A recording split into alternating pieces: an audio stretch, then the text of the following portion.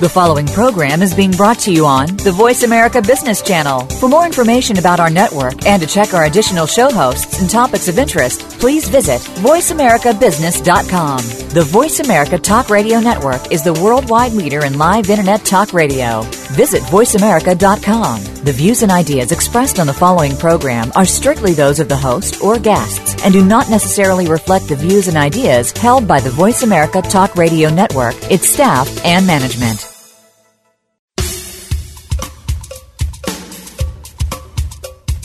Good morning, and thank you for joining host Cheryl Esposito for an intriguing hour of leading conversations. Each week, Cheryl brings together big thinkers to the Voice America Business Channel. Now here's your host, Cheryl Esposito.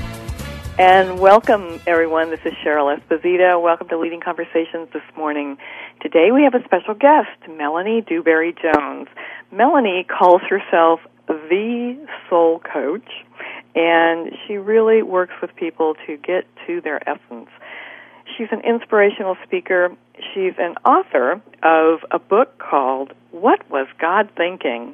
An Owner's Manual for Living from the Soul. Melanie, welcome to Leading Conversations. Thank you, Cheryl. Happy to be here. It's so nice to hear your voice. Actually, Melanie and I were able to see each other just yesterday at a special thought leader gathering, and it's always nice to be in your presence, Ms. DewBerry-Jones. As yours as well, Miss Cheryl. It's a delight to know you. It really is. Thank you. Thank you. Well, I'm very excited we can do this today because I have, for a couple of years now, been getting to know more about you and your work, and I find it fascinating because you are really wanting to stretch people's perception of what soul really is. And the kind of coaching you do is you work with leaders in organizations, you work with individuals who are moving through transition. You, in your book, What Was God Thinking? An Owner's Manual for Living from the Soul, you really talk about some of the challenges that people go through no matter where they are in the world, and how they move through those challenges. And you have some very interesting perspectives. So tell us a little bit first. First, tell us where you are. Where are you today? Physically located? I'm in Half Moon Bay, California, which is on the coast of San Francisco, and it's beautiful today. Oh, yeah. Really beautiful. Very nice. Yeah, Half Moon Bay is one of those special places when the sun shines, it is amazing. When the sun shines. When the sun shines. Just that nice little misty fog that rolls in off the ocean. And so living in a place like that, I can imagine, is inspirational for you. It is. It was, we lived someplace else before, and I just woke up one day and said, I have to be surrounded by beauty. My husband said, okay, how about Half Moon Bay? And I'm like, that does it. Sounds good to me. Yeah. So, Melanie, let's start. Kind of, how did you get into the coaching field? I mean, you're an experienced coach. It's not like you're new to this field. But how did you first find your way to it? It was very backdoor, actually, and I have to say, most of my life that's been that way. I was actually in the nonprofit field for a very long time. I worked in youth development, worked for Girls Incorporated, and the particular Girls Incorporated I worked for had a very, very cutting-edge programs, and we were really well-known nationally. And someone came in to talk to me about offering programs to our young women, and I was very cynical because I get a lot of that. A lot of people who want to do well but don't understand really what it takes to really run a program. It's great to give one's time, but there's money behind it. You've got to, just like in everyday business, nonprofits have to create money for the program. So I was very cynical, and I was like, oh God, here we go. This is really bad as a spiritual coach, but I was saying, here we go, another do-gooder. Let's hear him. And she said, well, I want to do this thing called coaching. Now this is about 13 years ago. And coaching wasn't really well known back then. And I said, well, what's that? And she said, well, I can't really describe it. Why don't I do it to you? And I'm like, okay. And I'm the queen of resistance. Can you believe it? Here I am, a coach, telling your audience this. I'm a queen of resistance. And so I sat there, and after 10 minutes, I said, I don't know what that is, but I want it. Where'd you get that? Like it was a pair of shoes. And she said, well, I went to this school. And so I immediately convinced my boss that I needed these skills, that it would be better for that I could enhance the relationships at work by having coaching skills. And I asked for them to pay for me. And I went to coaching classes, and that's how I got in. Wow. It's great. And so prior to that, the work you were doing in nonprofit was running programs? Not running programs, but developing. I was director of programs, so I created programs and worked a lot with funders to get funding for the programs. And so working with individuals, working with people, kind of knowing how to manage relationships was also part of what you did, so it wasn't like you were new to some of this. No, it wasn't. I'd been in nonprofit for a long time, and a lot that I had seen in nonprofit, I wanted let me put it this way, what I really wanted to shift in nonprofit was the poverty mentality that I felt were, by osmosis, reinforcing to our clients who would tend to be low income. And there were financial issues, but there was also a poverty mentality, and it's very similar in the business world and with what I see out in, out of the context of nonprofits. Very similar, it just looks different. So I wanted to stretch how we thought about how we related to low income and how low income relate to themselves, to the other world, to the other parts of the world, and instead of reinforcing that the low income status is just where they were, and that here are programs to help you, which was not an easy job to convince people that was a good thing to do. Well, that's interesting because Peter Block said something very similar to this when I interviewed him about the poverty mentality and poor, people being poor. He says, why do people think they're poor? What do you pour in? And he says, people are poor because we've created all these structures that call people poor. And so you're saying the same thing. You're saying, some of it's a mindset, and we get stuck in our mindset. Our mindset becomes our structure for being. It does. And then we create physical structures, because in the nonprofit world, what I had seen was that the nonprofits themselves and the people who fund them are very attached to supporting the low incomeness of it all, and that it makes it sexy for the funders to say, look at what we're doing with our money, and it makes it a do-gooding thing for people in the nonprofits, says, look what we're doing for these people. But what we're not doing is lifting them out of a mindset that this is the way it is or has to be. And so I was really pretty committed to changing how clients saw themselves and how we saw clients. So one of the things I did with people, I know we're not going here completely in this hour together, but one of the things I did with other people is we created a youth bank, and so we taught youth literacy to kids in the Mission District, and we wanted to teach them about what money is and what the energy of money is and your relationship to money, and taught them how to set up bank accounts and what the purpose of saving was and what the limitations of, the whole thing. And what we ended up doing is actually the kids ran the bank. They gave loans to each other. Oh, great. So we got money. Each kid was given money. You'd think they'd take the money out and go spend it. No. They actually saved the money, and then they were given loans, like I want a bicycle, and then the kids had to go collect the money from the other kids. But what also happened is parents started coming and going, what are you teaching my kids? I want to understand this. Oh, wow. I want to know about this money thing, about saving, about loans. How do I do that? And so we started educating the kids, and the kids would educate the parents. And so the financial literacy or the financial illiteracy was being broken within the families. Right. So that was really my commitment, and it's no different in the coaching, although I'm not talking about finances anymore. I'm talking about emotional literacy and spiritual literacy now. So tell us how you define spiritual literacy. So I define it as a level of maturity, and what spiritual maturity and literacy means for me is that we are not just getting older as we grow, we're actually maturing.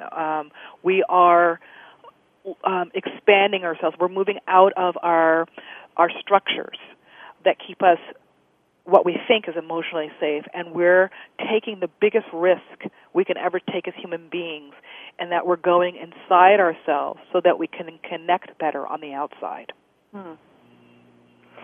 So you see this happening more?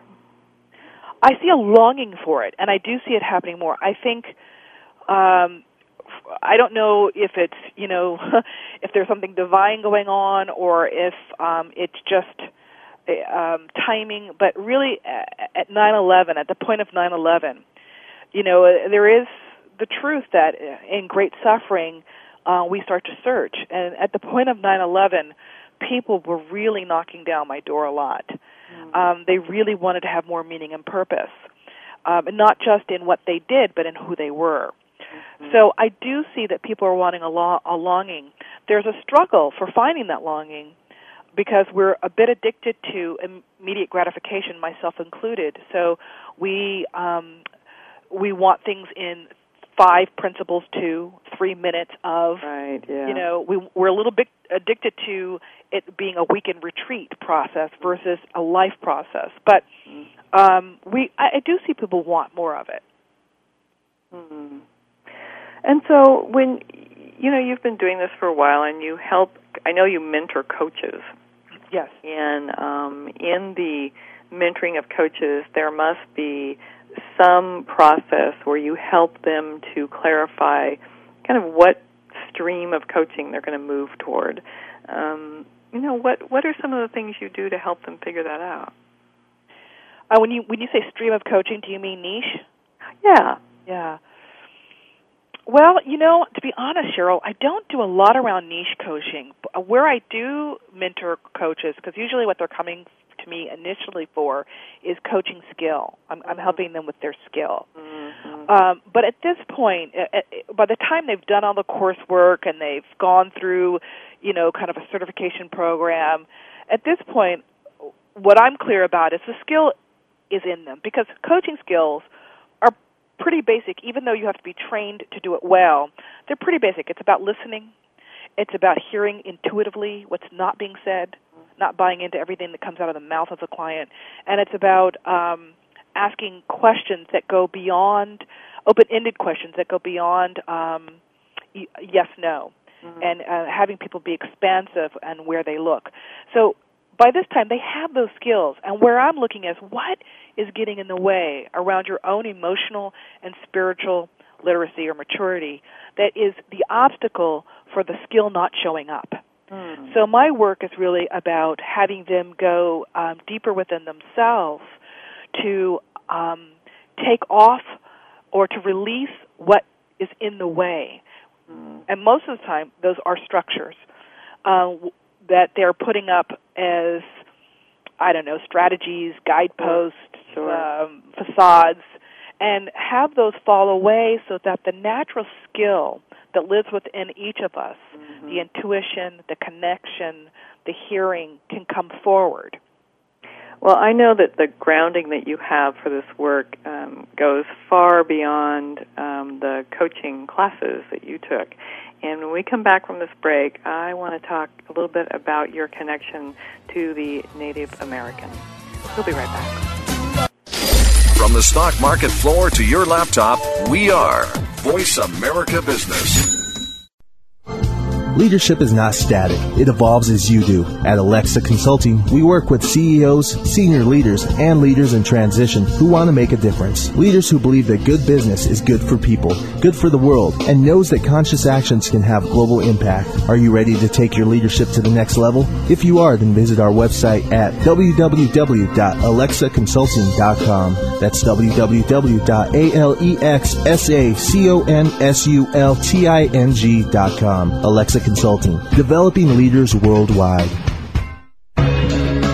More and more business people recognize the importance of spirituality in their work. How do busy professionals discover what rings true for them? Embracing the Journey with Karen Humphrey-Salek explores what it means to be spiritually fulfilled in business and how to integrate spiritual direction into a career. Expert guests, authors, and inspiring speakers join Karen every week to discuss such issues as honesty, compassion, generosity, ethics, and integrity in the workplace. Take a positive step forward to greater life balance. Tune into Embracing the Journey with Karen Humphrey-Salek, broadcasting every Friday at 9 a.m. Pacific Time on the Voice America Business Channel, the bottom line in business talk.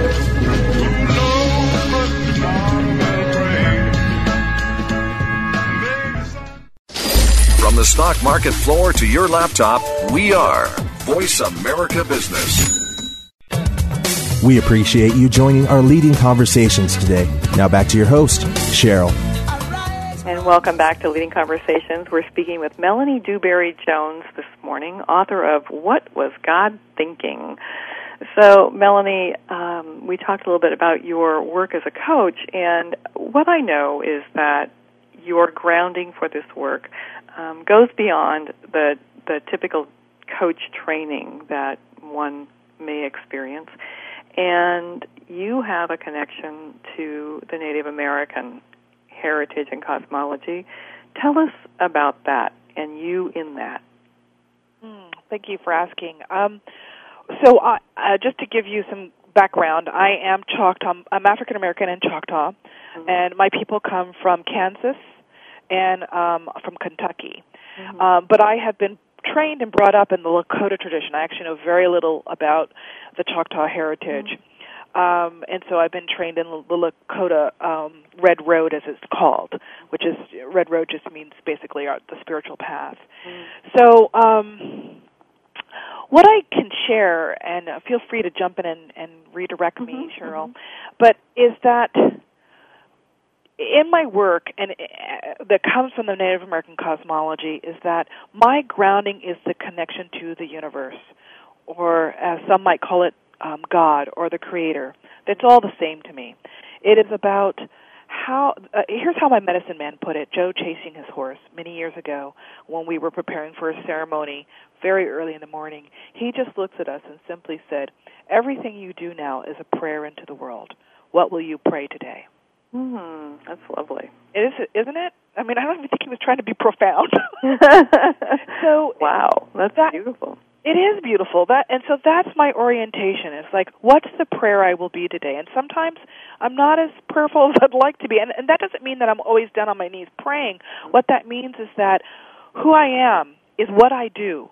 And what I do is a prayer that will be made manifest. My thoughts will be manifested. That is our belief. What we think is what we will end up doing and being and saying. And that is a prayer that will touch many people. Am I being intentional about my prayer?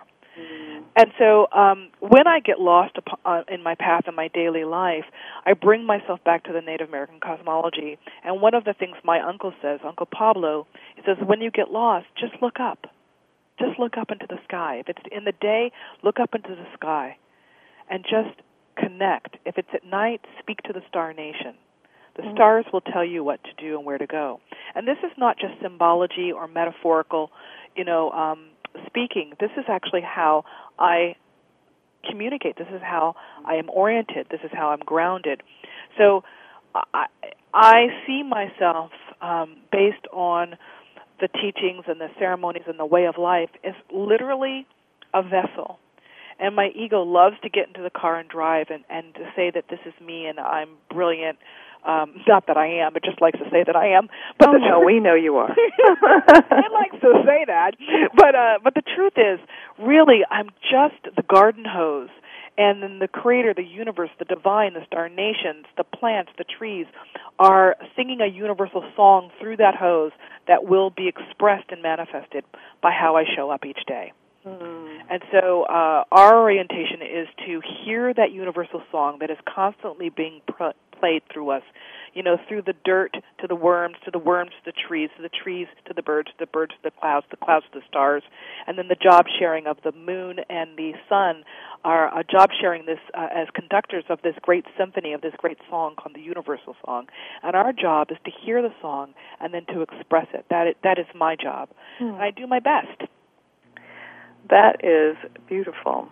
Sometimes I think about how complex we've made life, we as human beings, how complex we've made life and we've made the world. And when I hear you speak, it brings it down to such simplicity. And yet, what I know is that most of us would say, well, Melanie, yeah, but that's hard to do. Yeah, I hear that from people. Thank you for saying that. And I think you're right. We make it complex. We make it hard. What is hard is that we are attached to being protected. But the only real protection in this world is love. Everything else creates war. It creates a war within ourselves. It creates conflict with each other. So all the things, all the ways we show up that we think support us in moving forward and just getting through the day or making us happy, really are the obstacles from the very thing that we want. And so what is hard for us as individuals, what's hard for me, what's hard for my clients, is to let go and to be vulnerable. Because we think of vulnerability as being prey, that we're roadkill or something. Right. And really, truly, vulnerability is that breastplate just being allowed to open up and letting people in and letting people see you and letting people support you and letting people love you and letting people see you with your warts and knowing that you're still held in beauty. Because really, all we're here on this earth to do is learn how to be in relationship. We're in relationship to everything and everyone in every moment, whether we like it or not. And anything that keeps us separate from each other makes life hard. So we're conditioned as a result, because we're conditioned to hard, we're conditioned to external stimuli to make us feel happy, when the essence of our joy is right here inside of us. And we just have to remove the obstacles so that we can get underneath the rubble and be connected to that joy. And the way I do that is through the stars, through the trees, through other people. So in your book, What Was God Thinking? The title, I think, is very interesting because I think the general population would see this title and think about the Judeo-Christian God that has, that is the center of many, well, at least most U.S. thinking religions. And that's not what you're talking about. I'm not. It was very purposeful for me to use the G word. I actually got talked, and someone said, no, really don't use the G word. And I said, no, actually, I want to call it what it is. You can call it Sam for all I care, But the energy of God, or in the Native tradition, we call it the Creator, is who we are when we are manifesting our prayers. I know that people say it's not something out there, and so it sounds very trite for me to repeat that, but the God of us is the joy of us. And I wanted to be purposeful in using that word because it's pure in essence. I know we layer stuff onto it. We layer religion onto it. We layer rules onto it. We layer shame onto it, disdain onto it, whatever. But the word itself, whether you say divine or God or goddess or creator, the word is pure beauty and love and truth. And that beauty, love, and truth is you, is me. So the question, what was God thinking, is really, what was I thinking? What are you thinking? So it's like, what are you thinking? Not from like a shameful place. Right. But it's Are you hearing the voice of God being sung through you? Can you hear it? Or are you distracting yourself with pretense, with busyness, with expectations of what love should look like and how people should obey those expectations? Are you wrapped up in the victimology of your life? Or can you hear the song of love of God being sung through you right now? And all around you, by the way, right now. And will you bend to that song? Will you dance with it? Will you let it flow through you? Will you surrender? Or will you hide behind the structures you've put up in front of yourself? That keep us, by the way, in a state of arrested development. We cannot be spiritually mature without accessing our central self, our joy, our godness, our goodness, our creator, our divine. Well, I hear you, and I think that people often see joy as something that is created because of external events. So, right. I get a new job and I'm ecstatic. I have a birthday party and life is good. I make a new friend and, that's wonderful. And, if in the absence of that type of experience, I think a lot of people do ask the question, well, then who am I without that? Right. And you're saying that the joy is in you without any of that. Without any of that. I make a little discernment. I think that what you're talking about is actually happiness. I don't know that that's true, but that's how I define it, that the external stimuli makes us happy. Like I got the new job, I got the new shoes, Sure. I broke up with the boyfriend.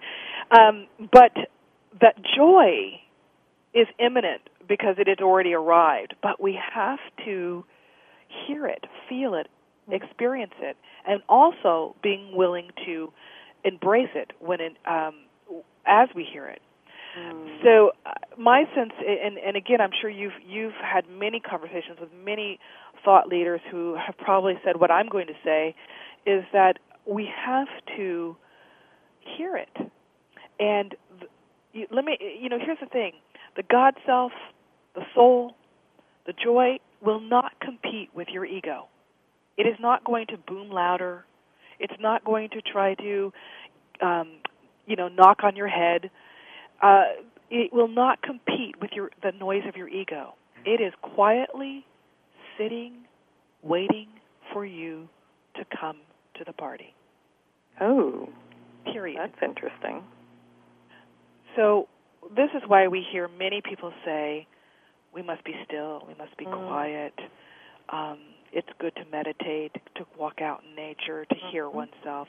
It's because the party is happening, but you can't hear the balloons popping and the corks popping out because we have all this white noise that's going on, and the soul's not going to compete with the ego for your attention. So what ends up happening is we create a level of suffering. For some of us, exquisite suffering that then forces us to be quiet. Perhaps we get sick. Perhaps we just get knocked on our knees. We lose the love of our life. We lose the job. We no longer have the obstacles that daunted us so much, which is what happened to me. I lost my job. This is 15 years ago, I lost my job. I lost my native circle at the time. I was ostracized from my native community and my ceremonies. I lost my boyfriend, and I was in a 500-square-foot room all by myself for many months. So we are, I wouldn't say we're designed, but we've created a design, or at least a thought process that says, it has to get bad enough in order for me to pay attention. Yeah, that's unfortunate. It's unfortunate because it seems to be a pretty own. powerful process. Yes, it is. Yeah. But the party is happening, but it's not going to compete. It does require you to come inside. I love how you say that. That it's not going to compete with your ego, and so we're going to talk more about how we get to the party, the real party, when we come back right after this break. The Internet's only all business and financial radio network, Voice America Business.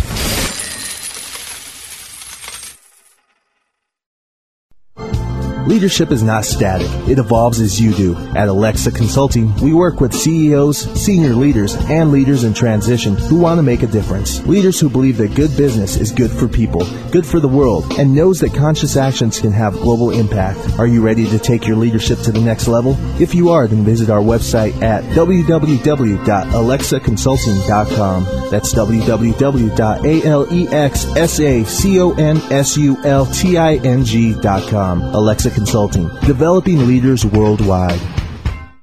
Hey, Dad. What? I can't get the ketchup bottle open. Here, let me try. Here you go. Thanks. You don't have to be a hero to be a hero. When you adopt a child from foster care, just being there makes all the difference. To learn more, call 1-888-200-4005. A public service announcement brought to you by Adopt U.S. Kids, the U.S. Department of Health and Human Services, and the Ad Council. The economy and financial markets continue to expand in both their size and complexity, but being able to anticipate changes in the markets for housing, jobs, and financial assets remains a crucial ingredient to our financial well-being. On The Economy and the Markets, with economist, investment strategist, portfolio manager, and host Doug Cliggott utilizes his 25 years of experience with that of his highly informed guests to provide clear, reasoned explanations of current events. To navigate the markets that influence our lives every day of the week, tune into The Economy and the Markets with Doug Cliggott, broadcasting each Thursday at 1 p.m. Pacific, 4 p.m. Eastern on the Voice America Business Channel. The Economy and the Markets. Clear thoughts in a complex world. The Internet's only all business and financial radio network, Voice America Business.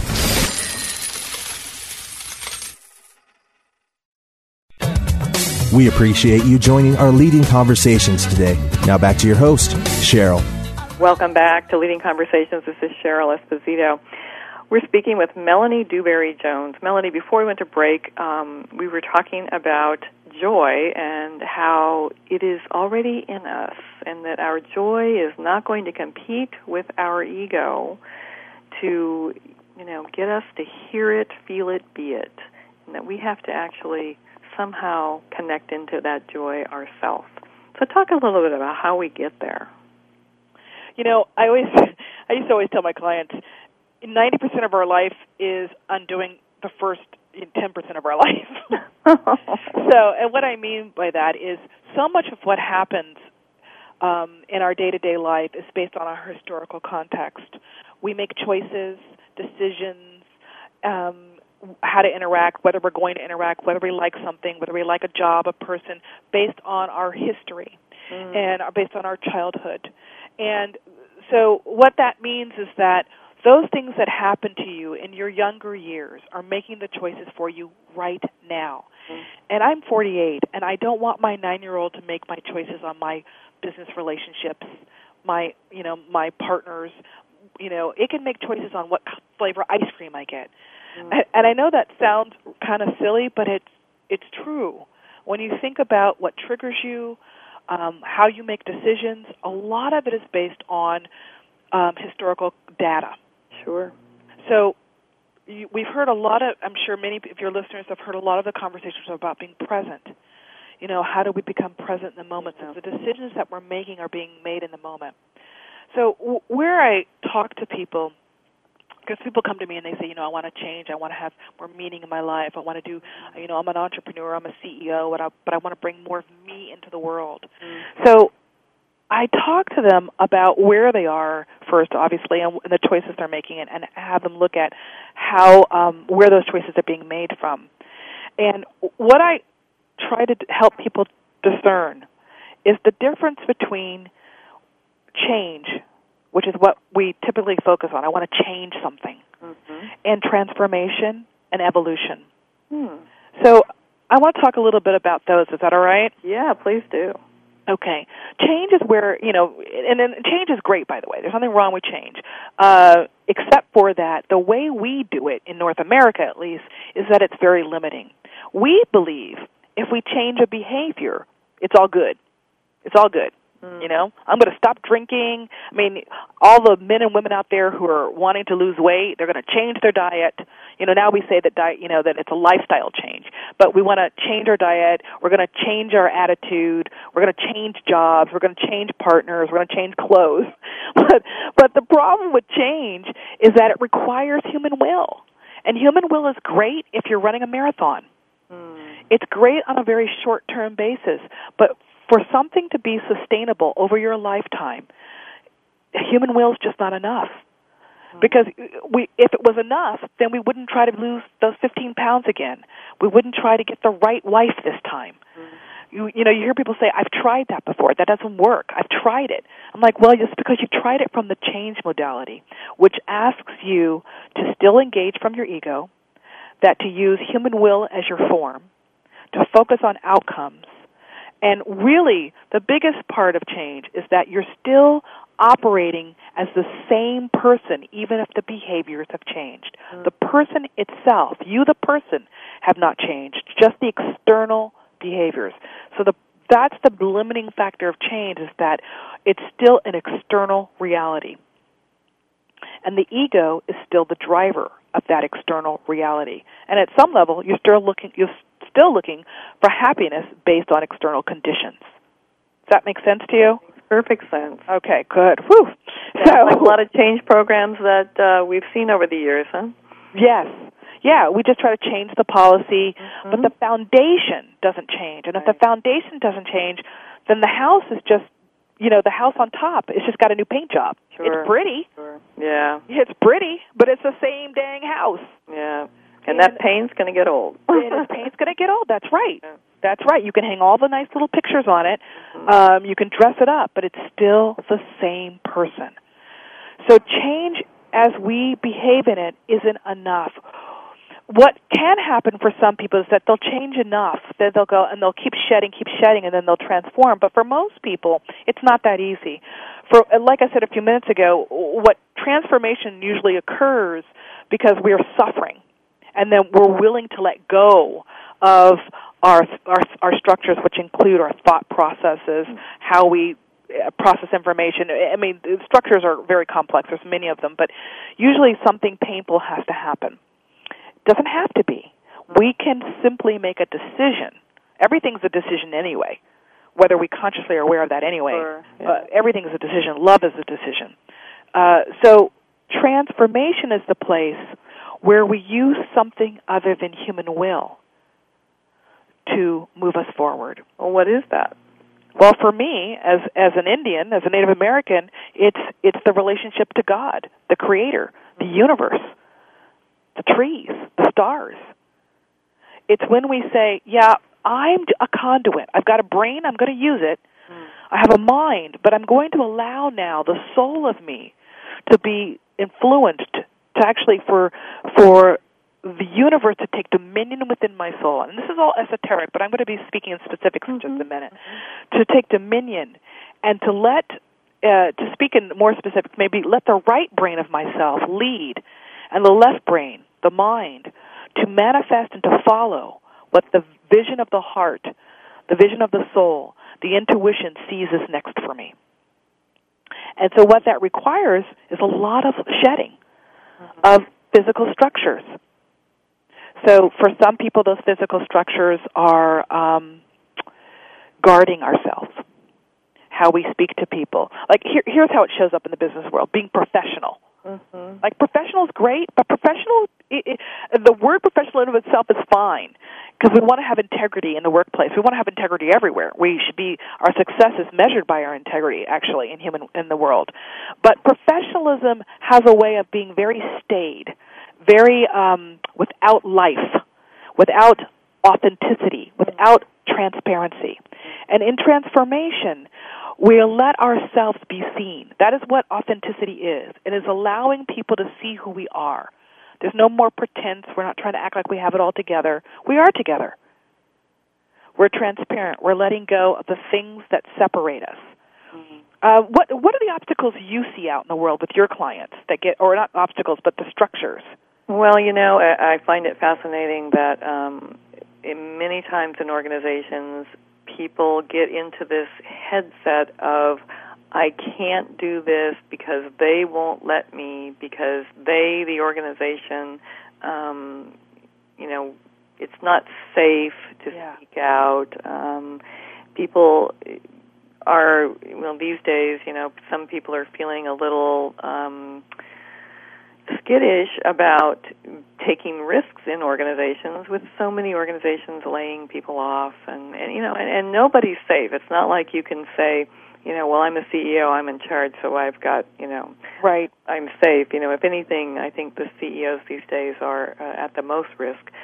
And so it doesn't matter where you are in the organization. You're facing a lot of these, I guess, they are the self-limiting beliefs, right? Right. I mean, the truth is, we don't really even know what safety is. I hear clients say that too, it's not safe. And I'm like, well, how do you know? First of all, I really believe that you, as an individual, bring safety by how you show up. You bring safety by being the prayer into the world, by being authentic. Does the workplace appreciate that? I don't know. To me, that's irrelevant. Now, I say that knowing that people have families to feed and houses to pay for. And look at where we are, everybody. This is an exciting time. The financial and business community is crumbling because it was built on inauthenticity, and telling people, don't bring yourself to work. Yes, they made bad loan decisions and they made bad financial decisions, but those decisions were made from the place of being in the change model, of being driven by ego, of being set up by structures. So when I say structures, I want to give people a sense of what I'm talking about. I want to give them an image. I know I'm digressing here for just a second, but my point is that safety is created by how people and businesses show up, not by how. You don't go into a business and look to see if it's safe, or go into a relationship to say, is it safe for me? You create the safety because you don't have the structures anymore to hide behind, that you have yourself, your own God self, your own sense of soul. So when I speak of structures, I want to give people a mental image here. Go back to when you were, let's say, 6 years old. And if this didn't happen to you, imagine that it did. And you're learning to ride a bicycle. And maybe your dad is teaching you how to ride a bicycle. And most kids had training wheels. Training wheels are structure. They're a structure to give you safety. They kind of keep you balanced until you can kind of get the logistics, the mechanics of riding a bike. When you get the mechanics of riding a bike, you take off the wheels. But in order to really ride a bike, you have to be present. You can't be daydreaming and keep balance and not fall over. You have to be present in your body, in yourself. Your body has to be connected to that bike. It's not just the mechanics of pushing the wheels and turning the gears. You have to be present and really, if I can say, be one with the bike. But for what happens for many of us is we keep those training wheels on. We're 16, we're 30, we're 50. We're doing the same behaviors we did when we were 6 years old, and we're getting pretty much the same results in relationships, whether the relationship be at your job or with other people. We might be having financial success, but we're still suffering because we've kept those training wheels on, and the same behaviors, the same interactions that create those same limiting beliefs you were speaking to. And when we move into transformation, let me back up. What happens is, the suffering happens is because we've outgrown those structures, but we don't take them off. It's like wearing a vice, and it starts to pinch us. And we don't take those structures off, and we want a different result, but we're not willing to be or do something different. Then transformation starts to happen, and we take the structures off, and it's incredibly scary. I always just tell my clients, wear Pampers. Just wear Pampers during this stage. Just put them on, because it's scary. Because here you are at 30 learning what a 6-year-old, some 6-year-olds learned, was to take the wheels off, take the training wheels off, and now know that you can stand, you can be balanced on your own without the protections, the false sense of protection. So we lay the ego down, we lay the limiting beliefs down, and we try to see how we maintain balance. And the best way to maintain balance is just to be who you are. How do we know who we are? We listen to the party. We go to the party. We connect to our central self. When I work with clients, they know that one of my prerequisites, and I don't care what it looks like for them, I said, but get yourself a spiritual practice, whatever that is for you. And you might have to try on a few things, but get to something connected get connected to something that will have you connected to your highest, most greatest self. Because every single day is a practice of being you, and a practice of being human, and a practice of being humane with each other. So ground yourself in a spiritual practice, whatever that is. I don't have a way to do that. I don't want to turn other people into Indians. Right. It can be whatever works for them. Right. But every day, it's in our nature to forget who we are at our core. So every day we have to wake up and remind ourselves with that practice. And that practice will transform who we are, what we say, what we do.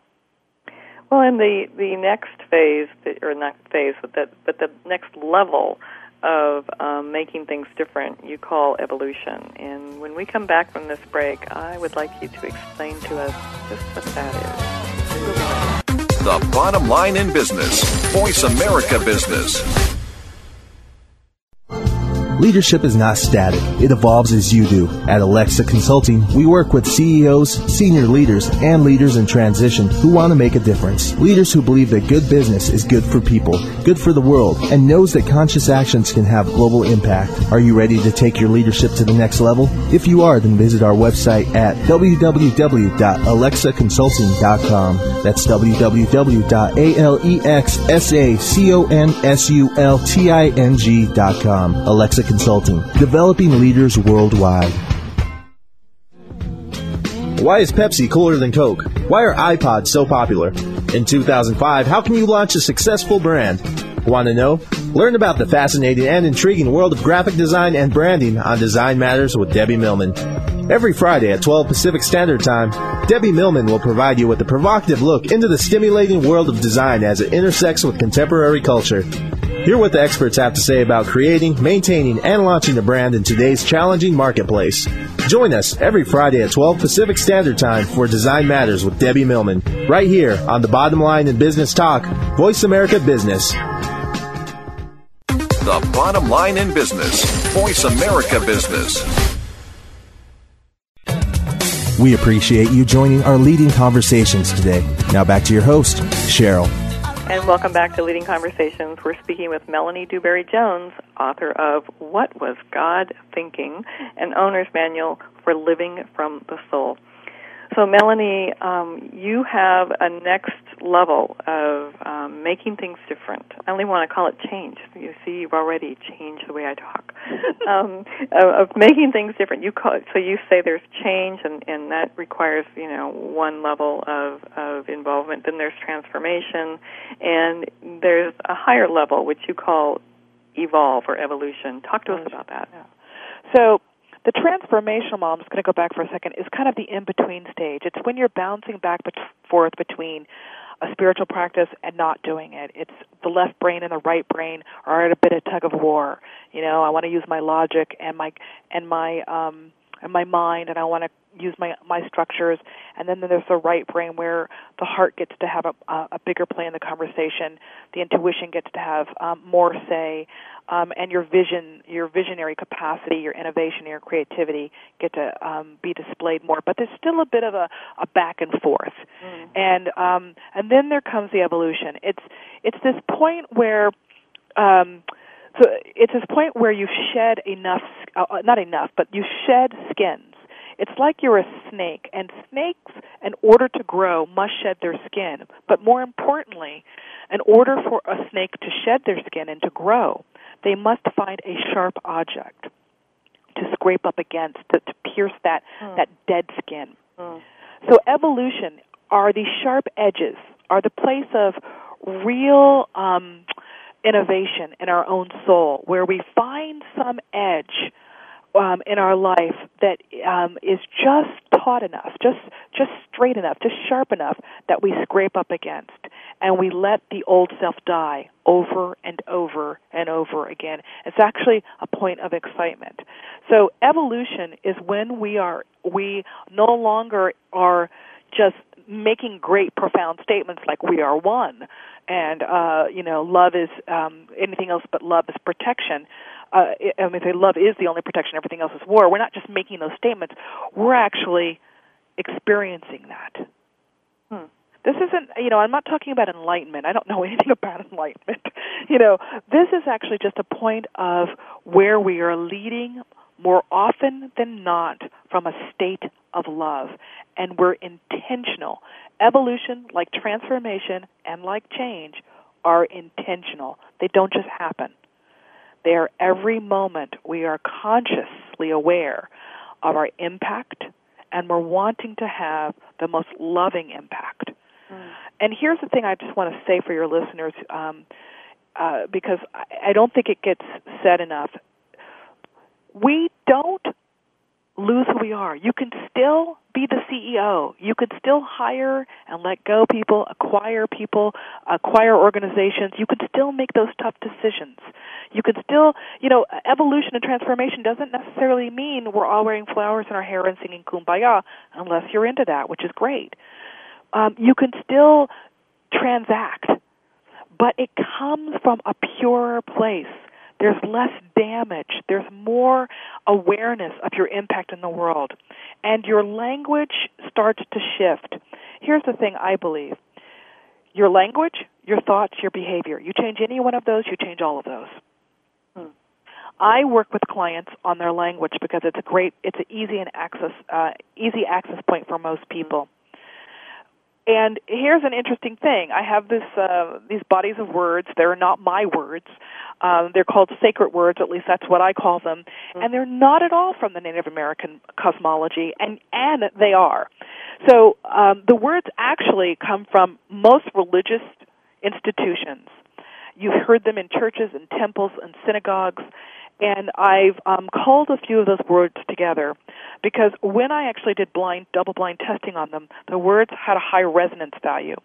And resonance just means it aligned with you, which, by the way, is how people in evolution track their impact in the world and their decision-making. They're no longer using historical context of, I like this, I don't like this. They're using resonance to make a decision on whether they're going to do something or be a part of someone's life. Well, can you tell us what some of those words are? Absolutely. So resonance is one of them. So here are the basic words: peace, divine, sacred, holy, communion, generative, resonance, reverence, evolution, glorious. One of my favorite words is glorious, devotion. And I ask people sometimes to swap out certain words for words they're currently using. For example, people use the word calm a lot. I want to feel calm or I am calm. And I just ask them to shift out the word peace. Take in the word peace for calm. And I do that for two reasons. One, if you can name it, then you can have it. We all want more peace in the world. And maybe if we use the word more peace, we'll actually be exuding more peace. What if actually what you have right now is instead of calmness, which is nothing wrong with calmness, but what if it's actually peace? I ask people to swap out the word, which is not part of these sacred words, but another word is out of appropriate. I ask for integrity or congruence. Is something in congruence rather than is it appropriate? I ask people to use the word glorious instead of happy or beautiful. It's a beautiful day. Just try on the word glorious. Now, here's the deal. For these words to have significance in our lives, we have to be in the place of transformation or evolution, because in the place of change, we're still voting. Oh, I don't like those words. Those remind me of church. I hated church. I hated that. Or I love those words. I love religion. I love my church. So we're using words out of a context of history. Right. So, and if you're doing that, then you're actually not being present with the energy of the language. Right. You're just using it because you like it and it feels good, and that's good. I mean, that's fine. But it's more than just I like it. Resonance is there is an alignment in my soul, in my body, and it moves me. The words have an energy to which I surrender myself, and that energy moves me into a different place. It moves me into a place of peace, generativity, sacredness, divine, whatever the word is, gloriousness.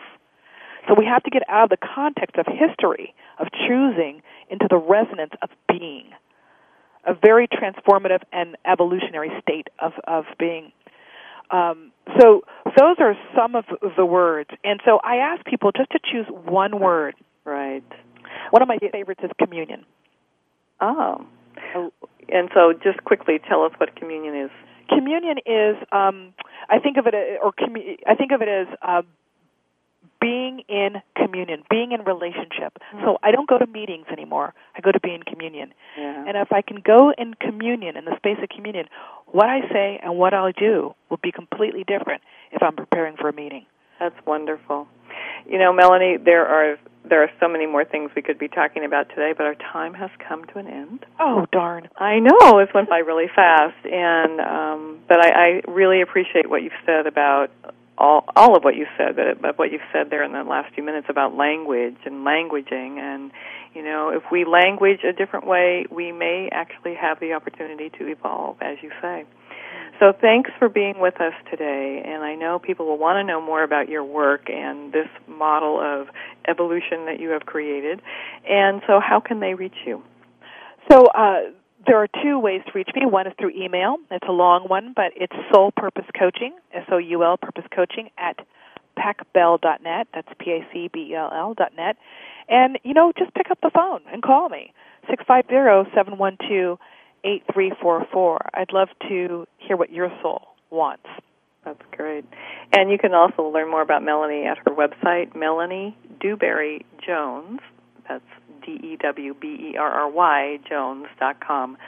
And we hope to have you back again, and you can give us more. And you say you don't know about enlightenment, but I think we just had a conversation about enlightenment, Melanie. Thanks for being here. Thanks, Cheryl. All right, everybody, remember to think big, because the world could be a better place because of a conversation that matters. This is Cheryl Esposito. Thank you for spending this hour with Cheryl Esposito and leading conversations. You can listen live every Friday at 10 a.m. Pacific Standard Time on the Voice America Business Channel. If you have a question or comment for Cheryl, please email her at leadingconversations@alexaconsulting.com. That's LEADINGCONVERSATIONS at ALEXSACONSULTING.com. See you next week. Thanks again for listening to the preceding program, brought to you on the Voice America Business Channel. For more information about our network and to check out additional show hosts and topics of interest, please visit voiceamericabusiness.com. The Voice America Talk Radio Network is the worldwide leader in live Internet talk radio. Visit voiceamerica.com. The views and ideas expressed on the preceding program are strictly those of the host or guests and do not necessarily reflect the views and ideas held by the Voice America Talk Radio Network, its staff, and management.